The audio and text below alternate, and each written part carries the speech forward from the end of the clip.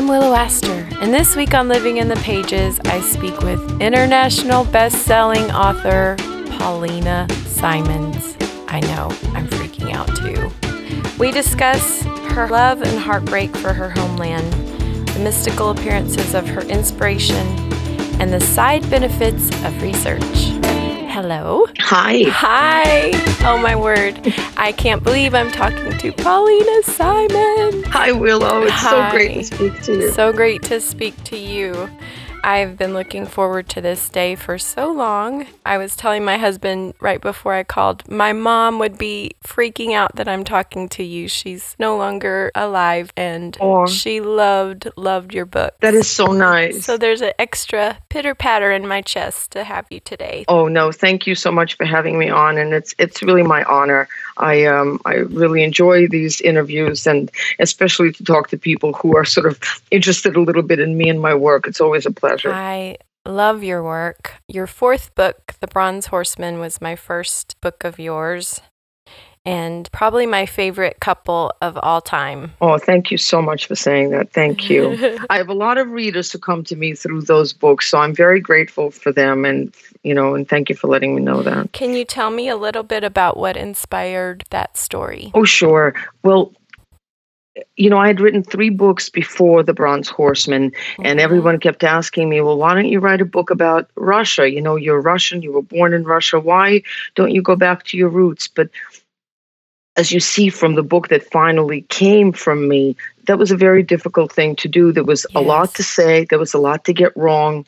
I had a very loud, very judgmental family that had a lot of opinions. So I had to make them proud, and but also serve the story and make myself proud. So that's why it took me a little while to get my head around writing it. But I knew that I wanted to share the story of my birth country during, the war that sort of changed the world, that cleaved the world into the before and after. Mm-hmm. And so my foray into that world was through this love story between a Red Army officer and this sort of young, naive girl who had, never loved before. And so I thought it would be interesting to see the world that I knew and the world that I knew that sort of my family had lived through and suffered through the eyes of these 2 young people who were so desperately in love. And I guess that for me was the interest. So first it was the war, but then it was really the love that brought me into that story. When I knew that I had them, I knew that I had a true story, because otherwise you're just writing really a nonfiction account of the suffering that people that you don't know live through, which is very good in nonfiction, but not as good in fiction, because fiction really needs to draw you in emotionally. Yes. And so that's why I was happy when I had them in my head, Tatiana and Alexandra, because I knew that through them I would be able to tell my story emotionally. Oh, and emotional it is. Yeah. Tatiana and Shura. Shura.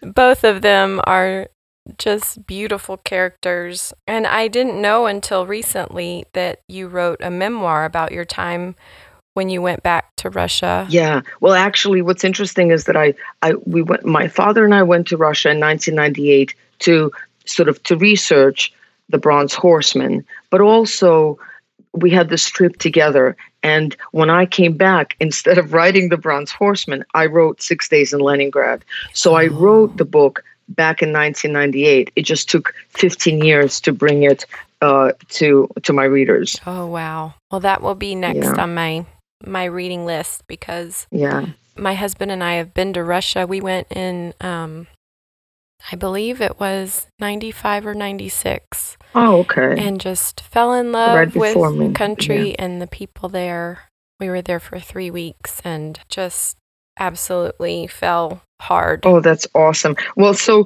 when you read my book, actually, you might want to listen to my book because I narrated the audiobook myself. Oh, yes, because Yeah. I love your voice. Yeah. Oh, Oh, thank you. so beautiful. So you might hear that, but I think you might hear a little bit of a different perspective when you read 6 Days in Leningrad, only because it was from a point of view of me, and I had left Russia, and now 25 years later, I returned to Russia, and it's really my heartbreak at how little had changed in the country that I left behind. Oh, Like I lived a whole life in America, but suddenly I went back to the Soviet Union, and it was really very painful for me and for my dad. So I think probably it's not so much like, look at these beautiful things. It's more Yeah. like, oh my God, our heart is breaking. right. Kind of thing. I can understand that.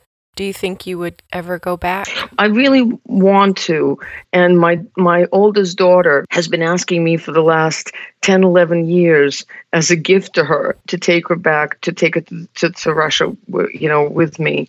But we just haven't had a chance to. We have too many kids and too many logistics. And when the kids were young, it was too hard I couldn't take them, but I also couldn't leave them. Like, it just was a complicated thing. I also couldn't go to Russia without my husband, because The Bronze Horseman, when my husband read it, became one of his favorite books. And so I couldn't go to Russia with my daughter, but not with my husband. Yeah. So the whole thing was just, you know how it is. Yes. It's complicated. Right. But I would like to maybe go back, now to see how it's changed. I'm curious of what it would be like now. Yeah. Well, your trilogy has come out, or the first 2 books, right? Yeah. It's The End of Forever. Yes. It's so different than The Bronze Horseman, but still your beautiful writing. Yeah. How do you decide which genre to pursue at any given time? Well, I don't think so, Willow. I think the genre pursues me, because the way that I didn't set out to write a story about Tatiana and Alexander. They appear to me, as a vision, sort of in the middle of the night. And so I knew that I had something there because they appeared to me as if they were real. And the same thing with Julian in the End of Forever story. He appeared to me, but more so, his entire story appeared to me. Like, in the course of a 2-hour period, 5 years ago, I literally saw his entire story, his search for Josephine, his desperation, the feeling that time was running out, all of these things. And what's amazing is that 5 years later, despite all my revisions and all my, Sturm und Drang and all the difficulties that I've had writing this book and making these books what they're meant to be and what they were supposed to be, how close my eventual story remained to the 2-hour story that first came up in my head back in 2014. Yeah. So it's not like I chose him. He chose me, I love that. How much research goes into a project before you even start writing? Well, the answer is that I use research as a type of a procrastination. Yes. It's sort of, right? Right, you know that well. Sort of, I did that with The Bronze Horseman too, and with this book even more so, because this book involved so much research into so many areas that I just had no idea about. And because of the different periods these books are set in, I had to research each one of them individually. I had to learn what men's hair looked like and what women's fashion looked like and how people talked and all the historical events and the scientific events. Like, you would be shocked to find out that in 1603, the British did not have tea. I myself was shocked to find this out. Yes. It's like little stuff like that, aside from, of course, electricity. But even there, when did electricity come to England? Like, you think that, they had it in the 19th century, but, they had gas lamps, right, before the electricity came. And then when electricity came, the gas lamps, vanished. And there was a very short period that happened, and you got to know that. Right. And so, right. So what happens is, at first you say, I can't write my story until I know about this period. And then suddenly learning about the period takes over. it's right, completely becomes its own thing. And then I say to my husband, I can't do anything until I go to England. I can't even write the book until I know I have to go. I've got to live there. I got to walk across the bridge, and I've got to, so it really is almost funny at first. But then what happens is when you start writing your story, you start only researching the parts that you actually need, because in the end you need a lot more stuff and different stuff than you thought in the beginning. Like I didn't even know the stuff about LA that I needed, or the stuff about movie making, or the stuff about World War II, until I started writing it and said, I need to find out what the roads looked like, or what people did for a living, because that's what was necessary for my story. So I guess at first I use it as procrastination, but then when I actually start writing the story, I try to be much more economical in what I'm looking up. Do you write every day? I write every day when I am deep in the middle of it. It takes me a while to start a book, because that's the hardest thing, because you don't want to make a mistake. You don't want to go down the wrong road, because then you do have to then return and start again. I always have to think very carefully about where I'm going to start any story in particular. And this one, In the End of Forever, I started it in one place, and then 2 years later I realized I had to start it in another place. And so I had to sort of scupper that and start again and rewrite all the stuff that I'd been working on for the first 2 years. Wow. Yeah, so I do try every single day to move something in the story along, whether or not it's a poem, whether or not it's a paragraph, a sentence, a piece of research. And then when the book is flowing, then of course I'm writing pages and pages. But I sort of, when I'm in my office, I set myself 12 hours or 13 or 10 or whatever. And in that time, you hope that you get a little work done. Right. and you're not just like on your knees on the floor, biting your nails, saying, how am I ever going to get this done? How long does it typically take you to write a book? Well, I suppose historically, if we look at sort of the way that the books have been published, one about every 2 years. But these books took me 5 years. But they're also the entire trilogy is the size of the Lord of the Rings trilogy. Wow. Probably a little bit longer, And so that took me a while. But like with the Bronze Horseman, I saw Tatiana and Alexander in 1996 for the first time, right? And then Did you dream them as well? Well, it was an awake dream. I literally saw them in like a vision, right?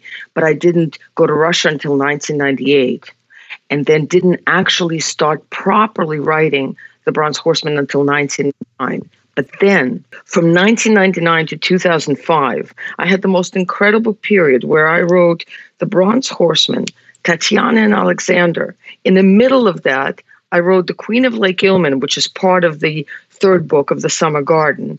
Then I wrote The Girl in Times Square, which is my detective story between Lily and Spencer. And then in 2005, I wrote the entire Summer Garden and published it in 2005. Wow. So those 6 years were were incredibly productive, because I had the story, I had the characters, I had the story.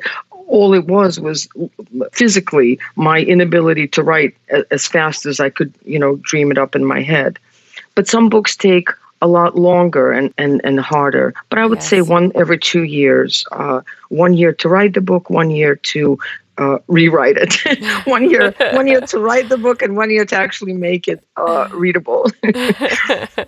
Does it ever get exhausting having to talk about, for example, The Bronze Horseman, when you've moved on in your career and in your mind and you're ready to talk about your new characters? So the new characters are more vivid for me, right? So because it's like your new puppy, your new baby. Yes. You just had them, so they're precious to you and they're dear to you. But all of my books, I remember quite vividly. Really, at any point, I could just like, okay, I can talk about this. I don't remember the song that my daughter told me to listen to yesterday. I don't remember the name of that song, but my God, all my 15 books I remember quite vividly. So no, I never get tired of talking about the Bronze Horseman, but I do sort of as myself.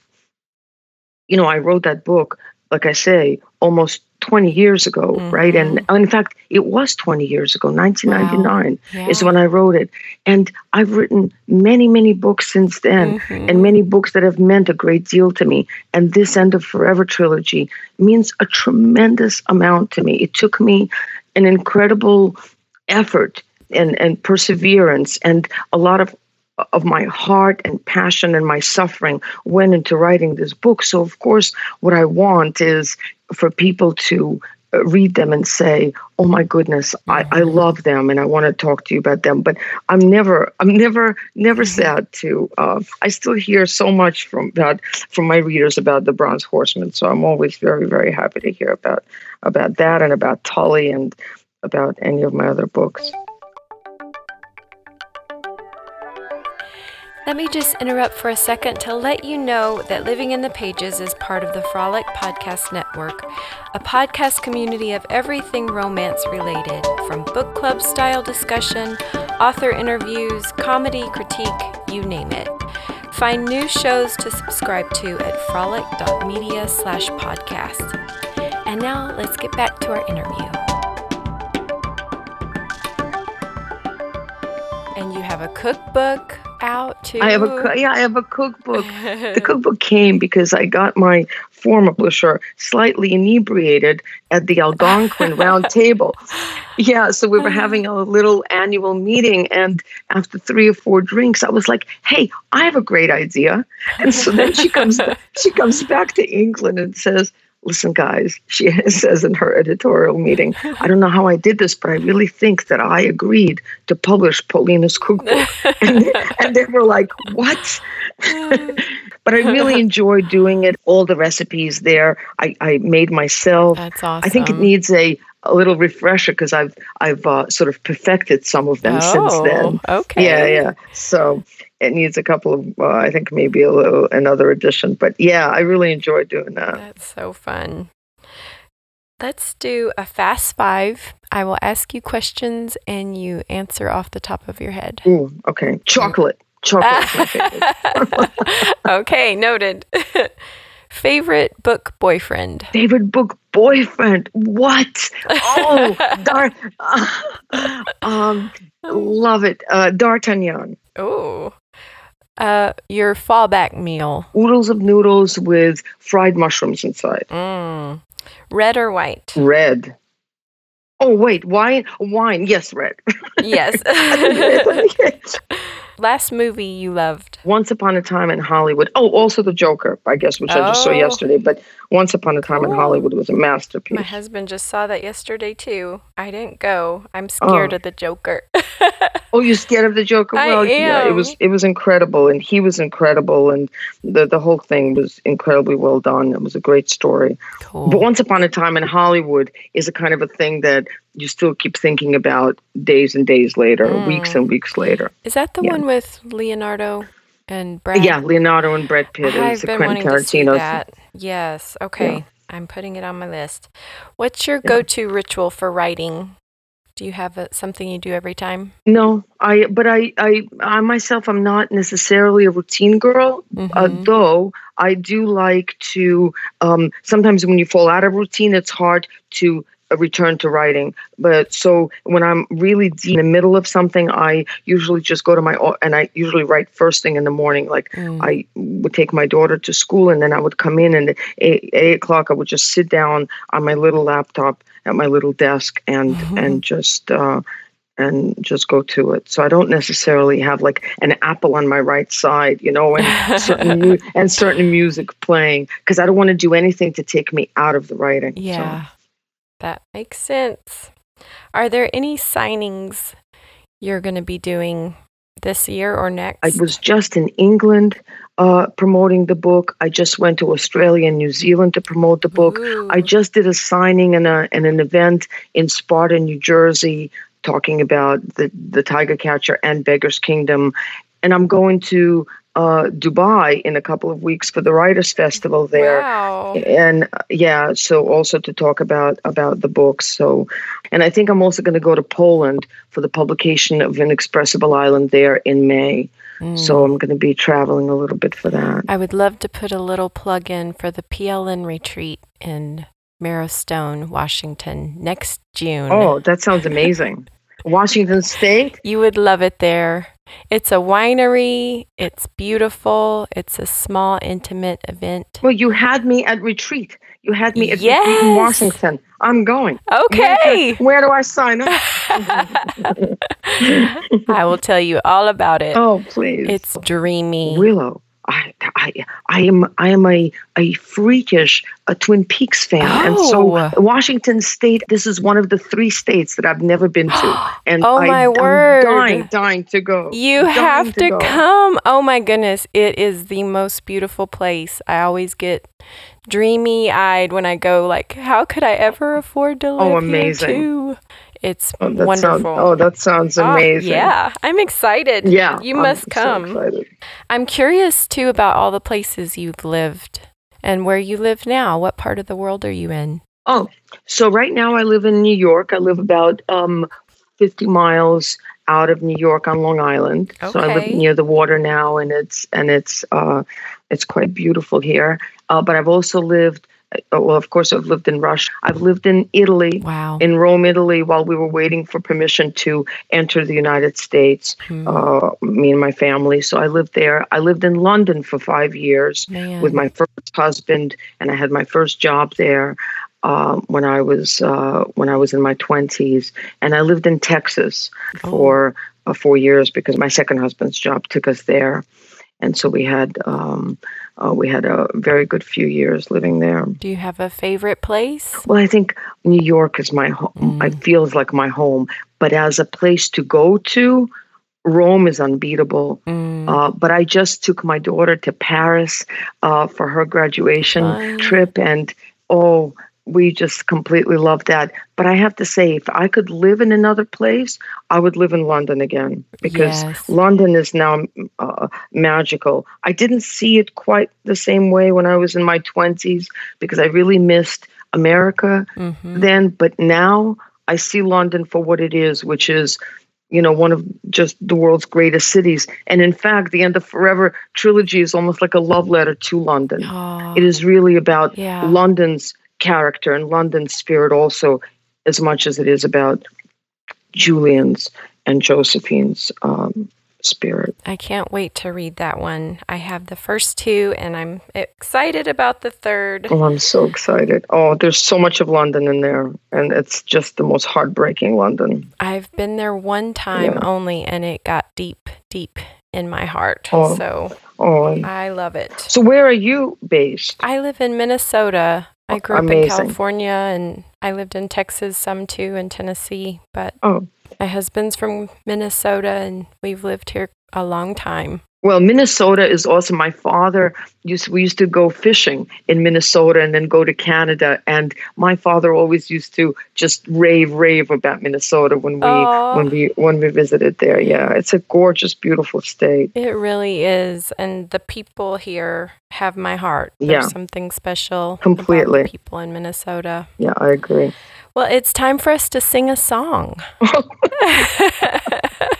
Not if you want our readers to come back and listen to you, and also read any of my books. They would probably thank me not to do that. Okay, what song are we singing? Oh, I love you so much. Jenny and the Old Stones? Well, when I thought we were doing this from your cruise, I had The Love Boat. That was going to be our song.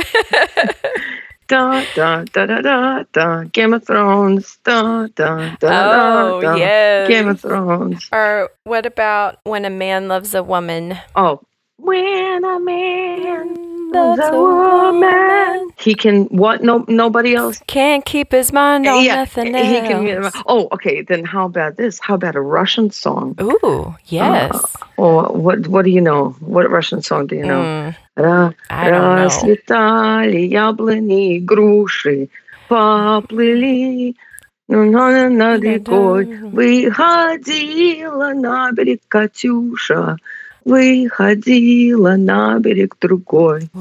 That's they sang that in The Deer Hunter in the very beginning when they were still happy and hadn't gone to Vietnam yet. I love it. That was great. Yeah. I feel like I got some words when I was in Russia, but now all I remember is пожалуйста. Пожалуйста. That's good. What about Я люблю тебя? Oh, I did hear that. Yes. That's amazing. I love you. Is that I love you? Я люблю тебя, да. О, Танечка. О, Шура. Say it again. Шура. Oh, do you picture anyone in your mind that we could picture in our minds when you think of him?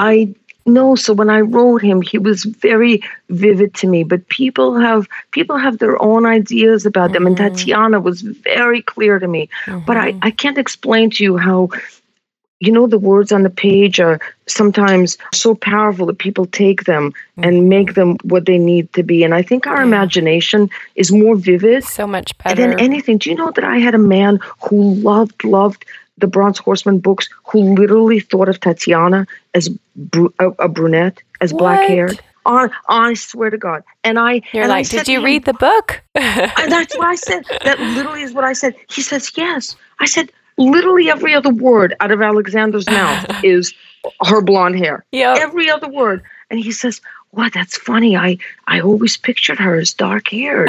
He says, I think maybe because my own wife is dark-haired and little. Yeah. So I did think that Henry Cavill was very, very close to that strong face, strong body, tall sort of character that I liked. Also, a young Colin Farrell, but he was not tall enough. Yes. But Colin Farrell had a great face. And yes. And Heath Ledger had a great voice. So I like take these like little parts of different people and make them into the things that I need. I'm still rooting so hard for this to be a movie or a series or something. I will be dancing on the table when that day comes, just so you know. Me too. Well, thank you, Willow. I would love for that to happen. That would be magical. Well, you are magical. You are just a delight, and I'm so honored you came on here today. Thank you so much for doing this. Thank you so much for having me on your show. But you didn't tell me, red or white? Oh, it depends on the day for me. I like both so much. Really? And what about you? Do you have a ritual for your own writing? Lately I'm into setting a timer for 20 minutes and sprinting for those 20 minutes. Like get all my ideas in my head and just going in hard. Nice. Shutting everything off, and it's working for me right now. So But what happens at the end of 20 minutes? What if at the end of 20 minutes you're still gangbusters? Do you continue? Yep, I keep going, and then usually if maybe do 2 or 3 of them and then get up and stretch and pet my dog and get a cup of tea or whatever, and then go back in. Well, that's good, because that's how John Steinbeck used to do it. He used to lay out all of his pencils neatly sharpened, and he would work until all of the pencils were dull, and then he would get up. So that's how he used to set his day in the morning with all of his sharpened pencil. Yeah. So you're kind of doing that with your timer. Yes. So good on you. Anyway, it's really been a pleasure to talk to you. Thank you so much. Have a great rest of the day. Okay, you too, Willow. Thanks so much. All right. Bye-bye. Bye now.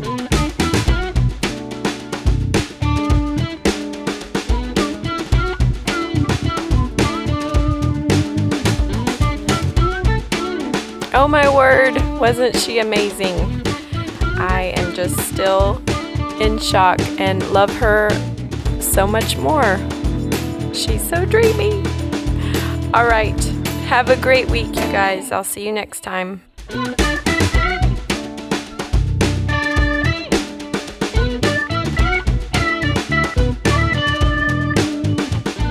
Living in the Pages is part of the Frolic Podcast Network, a podcast community of everything romance related, from book club style discussion, author interviews, comedy, critique, you name it. Find new shows to subscribe to at frolic.media/podcast.